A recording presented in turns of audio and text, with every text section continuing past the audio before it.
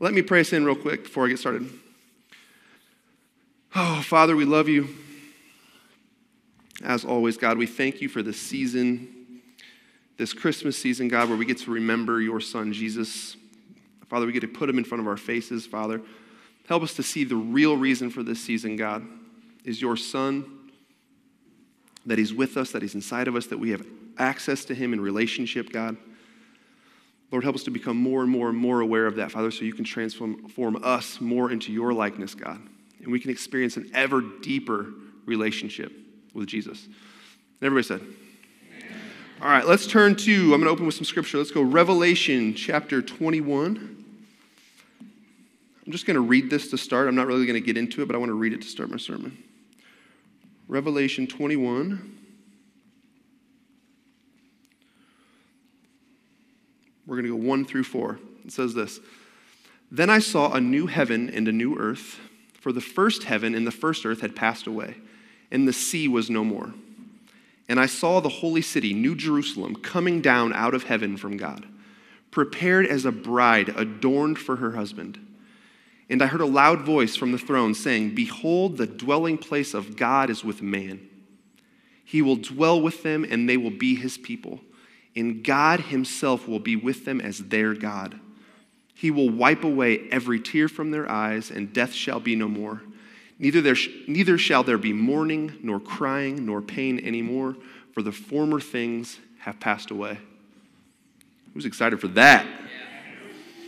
So, today's the first sermon in our series of Advent. Now, what Advent is, I want to first explain that big overview.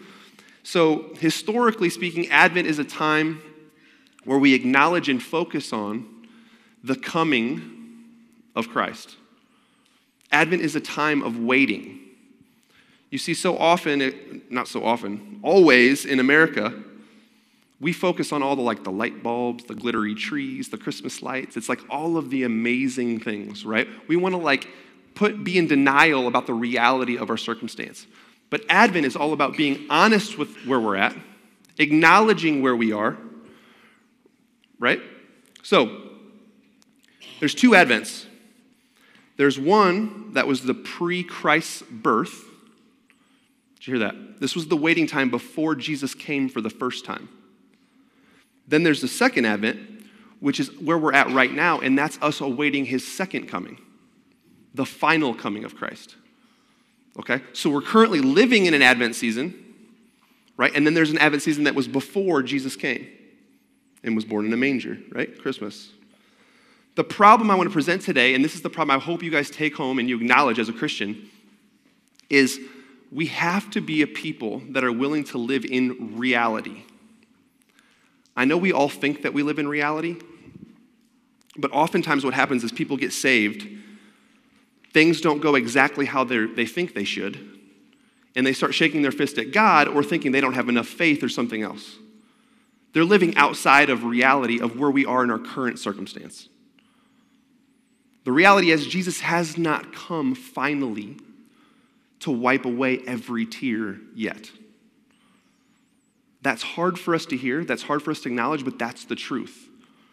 See, Fleming Rutledge says this, a Christian does not ignore death and pain, but looks into it with the hope of Christ. Did you hear that? Now, what's funny, though, is my own personal story, and I think mom and dad can freely admit this now, is when I grew up, we grew up under predominantly a lot of prosperity preaching. You guys heard prosperity preaching? Yes? The problem with that was it caused such a hurt and a void in my own life, because whenever something went wrong and it wasn't instantly fixed, for instance, someone gets cancer and they still died and we prayed for them, my spirit was crushed. I had held God in this high esteem of if we pray and we do all these things and we follow this formula, then he's going to move on our behalf every single time and there is no pain. But the reality was, when I looked around, that wasn't what was happening. Now, I'm not saying always. God does move, God does heal. I believe in all that. But hear me, that's not always how he works right now. So as a Christian, I have to look at reality and pain and suffering in the face with the hope of Christ, right? Knowing one day he will come and wipe every tear, but he hasn't yet. I know this is kind of depressing. That's not my intent. I promise you there's joy on the other side of this. But I want us to be people that are based and grounded in the reality of what the Scripture teaches. Not the reality of what we wish Scripture taught. Here's what we wish Scripture taught.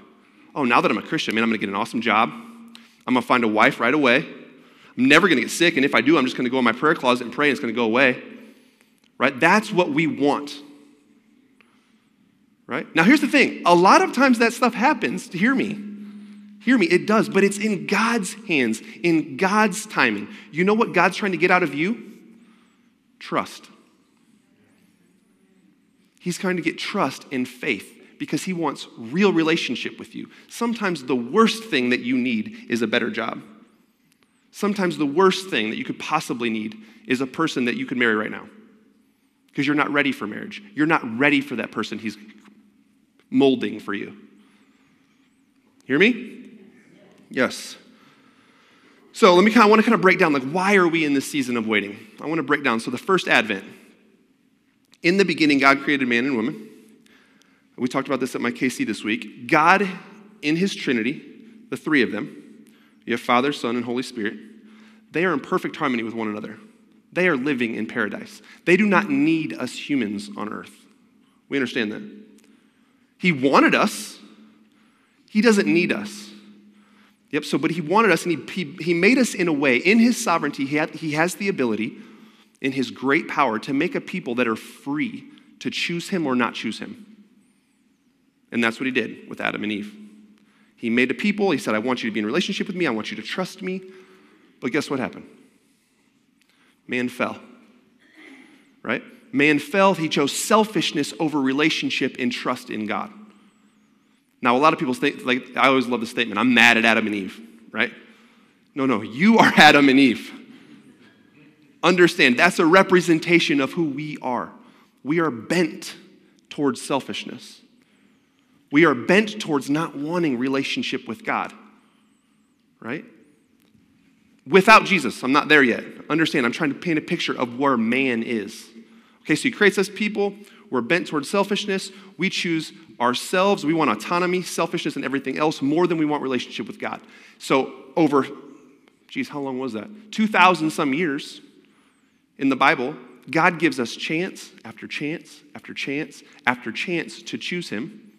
And we continually fall, say, no, I'm good. No, I'm good. We repent. No, I'm good. Back and forth continually. Till finally, there's a 400-year period of silence where God does not speak to his people at all. Okay? So we've sinned. We've turned our back. And this is this Advent time, this 400 years of silence.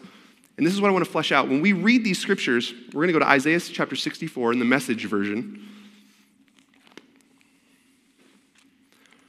A lot of times we read the Old Testament and be like, that's not us. That's before Jesus. No. That is you without Jesus. Hear what I said? That is you and me without Jesus. See, the goodness inside of you, it says in 1 John, is actually Christ. Not in yourself, it's in Christ. He's the light. He's the life of the world.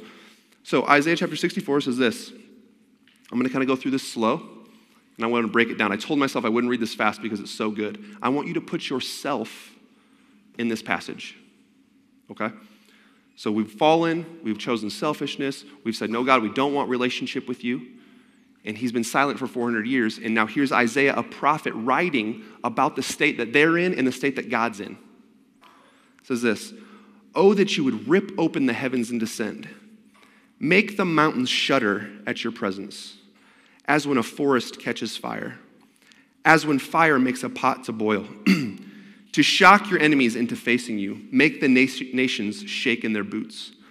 You did terrible things we never expected, descended and made the mountains shudder at your presence. Since before time began, no one has ever imagined, no ear heard, no eye seen, a God like you who works for those who wait for him. Does anyone recognize that scripture? That's actually, and Paul quotes that in 1 Corinthians. No ear heard, no eye seen, a God like you who works for those who wait for him. You meet those who happily do what is right, who keep a good memory of the way you work. But how angry you've been with us. I'm going to stop right there. A lot of people don't like reading the Old Testament. They like reading Isaiah. They don't like reading Psalms because they see God is angry. What father could watch somebody hurt their children in evil and not be angry? I know we like to think of God as like this fairy up in the heavens that like just loves everybody and everything. No, his love is so much deeper than that. He can't stand evil. He can't stand sin. He hates it when people do evil things and hurt his children, the beloved people that he put on earth. Do we understand that? We've sinned, but how angry you've been with us. We've sinned and kept at it for so long. Remember what I said earlier? Here's a chance. They fell. Here's a chance. They fell. Is there any hope for us? Can we be saved? I want you to listen to this line. This is us without Christ. We're all sin infected, sin contaminated. Our best efforts are grease-stained rags.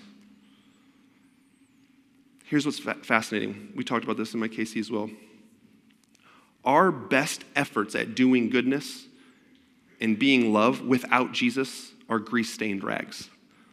If you think deeply, a lot of times about the reason you actually do loving acts for people, a lot of times it's for your own selfish desires.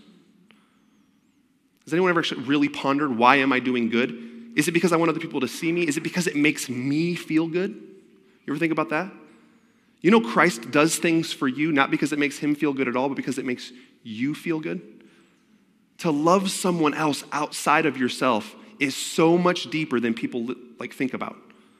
They're like, oh, I love people, I do this. They don't stop and think, why do you do that? Why do you give the $10 to the poor man? It makes me feel good. I know it's right, so it makes me feel good. I'm not saying that's all evil, but hear me. God is saying in the Bible, even our best efforts without Christ are grease-stained rags. We dry up like autumn leaves, sin dried, we're blown off by the wind. No one prays to you or makes an effort to reach out to you because you've turned away from us, left us to stew in our sins. Still, God, you are our Father. We're the clay and you're the potter. All of us are what you made us. Don't be too angry with us, God. Don't keep a permanent account of wrongdoing. Keep in mind, please, we are your people, all of us. Your holy cities are all ghost towns. Zion's a ghost town. Jerusalem's a field of weeds. Our holy and beautiful temple, which our ancestors filled with your praises, was burned down by fire. All our lovely parks and gardens in ruins. In the face of all of this, are you going to sit there unmoved, God? Are you going to say something? And it ends like this. Haven't you made us miserable long enough? Now, here's where reading the Bible is fascinating. If you read that and you don't know the whole biblical story, you're like, oh, who wants to be a Christian? This sounds terrible. What kind of God is this? No. See, God had a plan since the very beginning. You know, Isaiah is actually the one that also prophesied about Christ coming. You know, God's response and God's timing wasn't exactly what they wanted, but do you guys know how he responded to that? Are you going to move or are you going to sit there? What did he do? He sent his son. He said, my people have turned away from me. They're in their sins. Their best efforts are worthless. But I love them so much that I'm going to send a baby in a manger that is me in the flesh.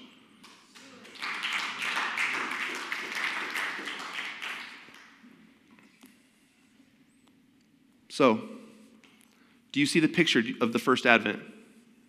Yep, they're in waiting. They're miserable. They've been turned over to their sins. God's let them sit there and stew in it. He hasn't spoke to them. He's almost been like this. Okay, see how you do see how you do without me. And he says right here in Isaiah, they're miserable. God, answer us. And God did answer them in a way, and here's what's fascinating about Christmas. He answered them in a way that nobody saw coming. It says in Scripture, his people didn't even recognize him. His own people. So, I want to talk about the second Advent. Now this is, I kind of titled this sermon, I don't know if it's anywhere, but I titled it, Hope in a World of Hopelessness. See, we're living in a second advent. The cool part about us is that we're living in a time, like we talked about this as well, Mike Casey, that one day heaven's going to be really sweet because we've went through this really tough world. Right? Imagine just waking up in heaven. How special would it be? It would probably, we said it would probably still be pretty awesome, but would it be as awesome as if you struggled and went through this battle that God put you in? That he molded you into actually wanting him, and then you go to heaven. That's going to be so much sweeter. Right? But we live in the reality, and I'm going to kind of talk about some things. If we're honest about our situation, here's where we are.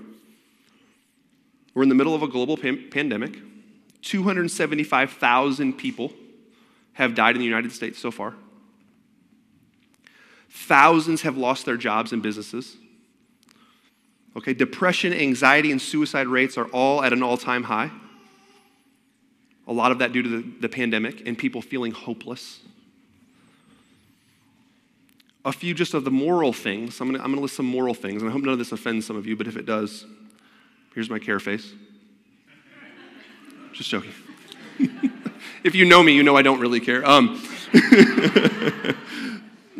Cardi B is one of the most influential musicians of our time, and she just released a song called WAP. Has anyone heard WAP? You can be honest. Oh, look, everyone's scared to raise their hand. They're like, I'm not going to tell you what it stands for because I literally can't repeat those words, but it is one of the most crude, over-sexualized songs I've ever heard in my entire life. Everybody that I show, they can't even read through the lyrics. And this is one of the most popular, won all kinds of awards. Now, here's what you have to understand about art. Art reflects where we are at as a culture.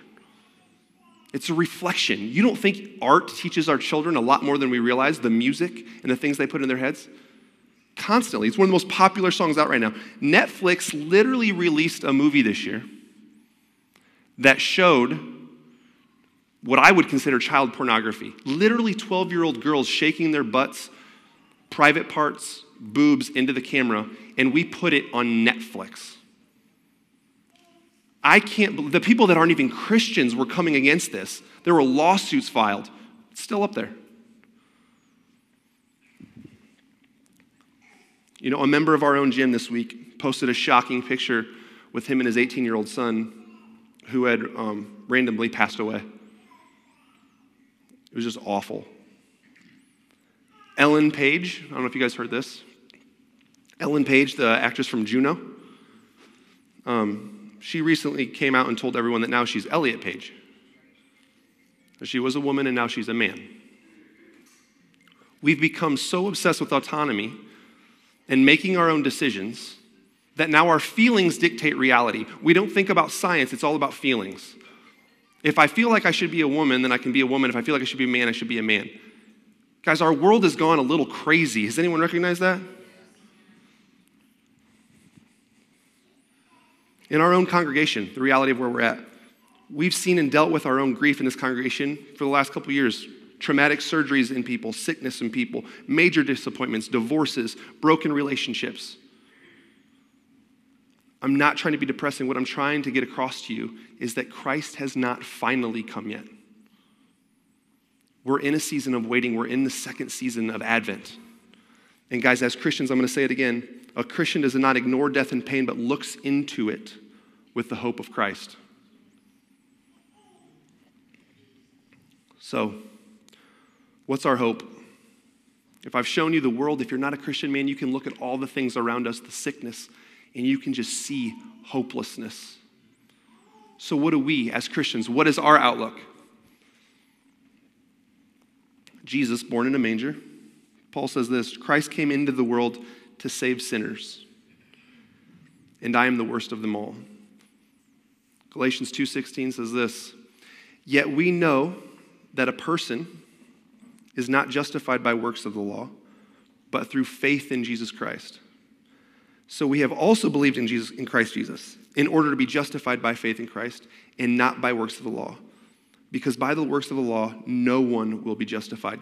Guys, all the evil and the sickness and the suffering that we see in the world, we know was caused by our own sin.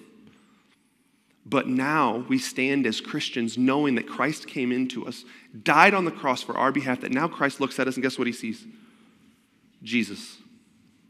He sees perfection. He sees his son. And he's redeeming and transforming us step by step. We talked about this. Why couldn't he have just come down and go, boom, everyone's perfect, no more suffering? Because he loves you so much that he wanted authentic, real relationship. He didn't want robots. He didn't want to go, boom, boom, you're transformed. Now I'm perfect. Now I'm walking as Christ did. No. He wanted all that stuff to die off and us to see the light and to see him in his face more and more and more and actually want that relationship for ourselves, not because he made me want it. Do you see that?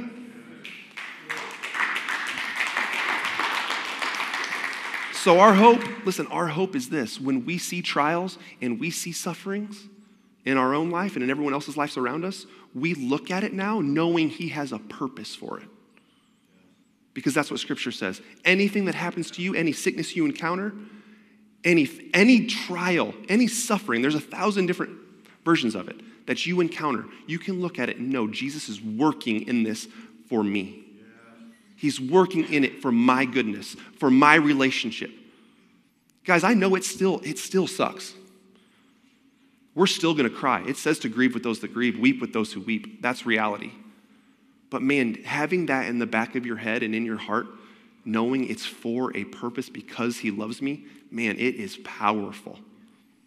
You have to grab that, read about it, think about it, focus on it. Always remember he loves you so much. And guys, anyone that's walked with Christ, seriously walked with Christ for a significant amount of time, will tell you how many things they've gone through and Christ has redeemed in their life.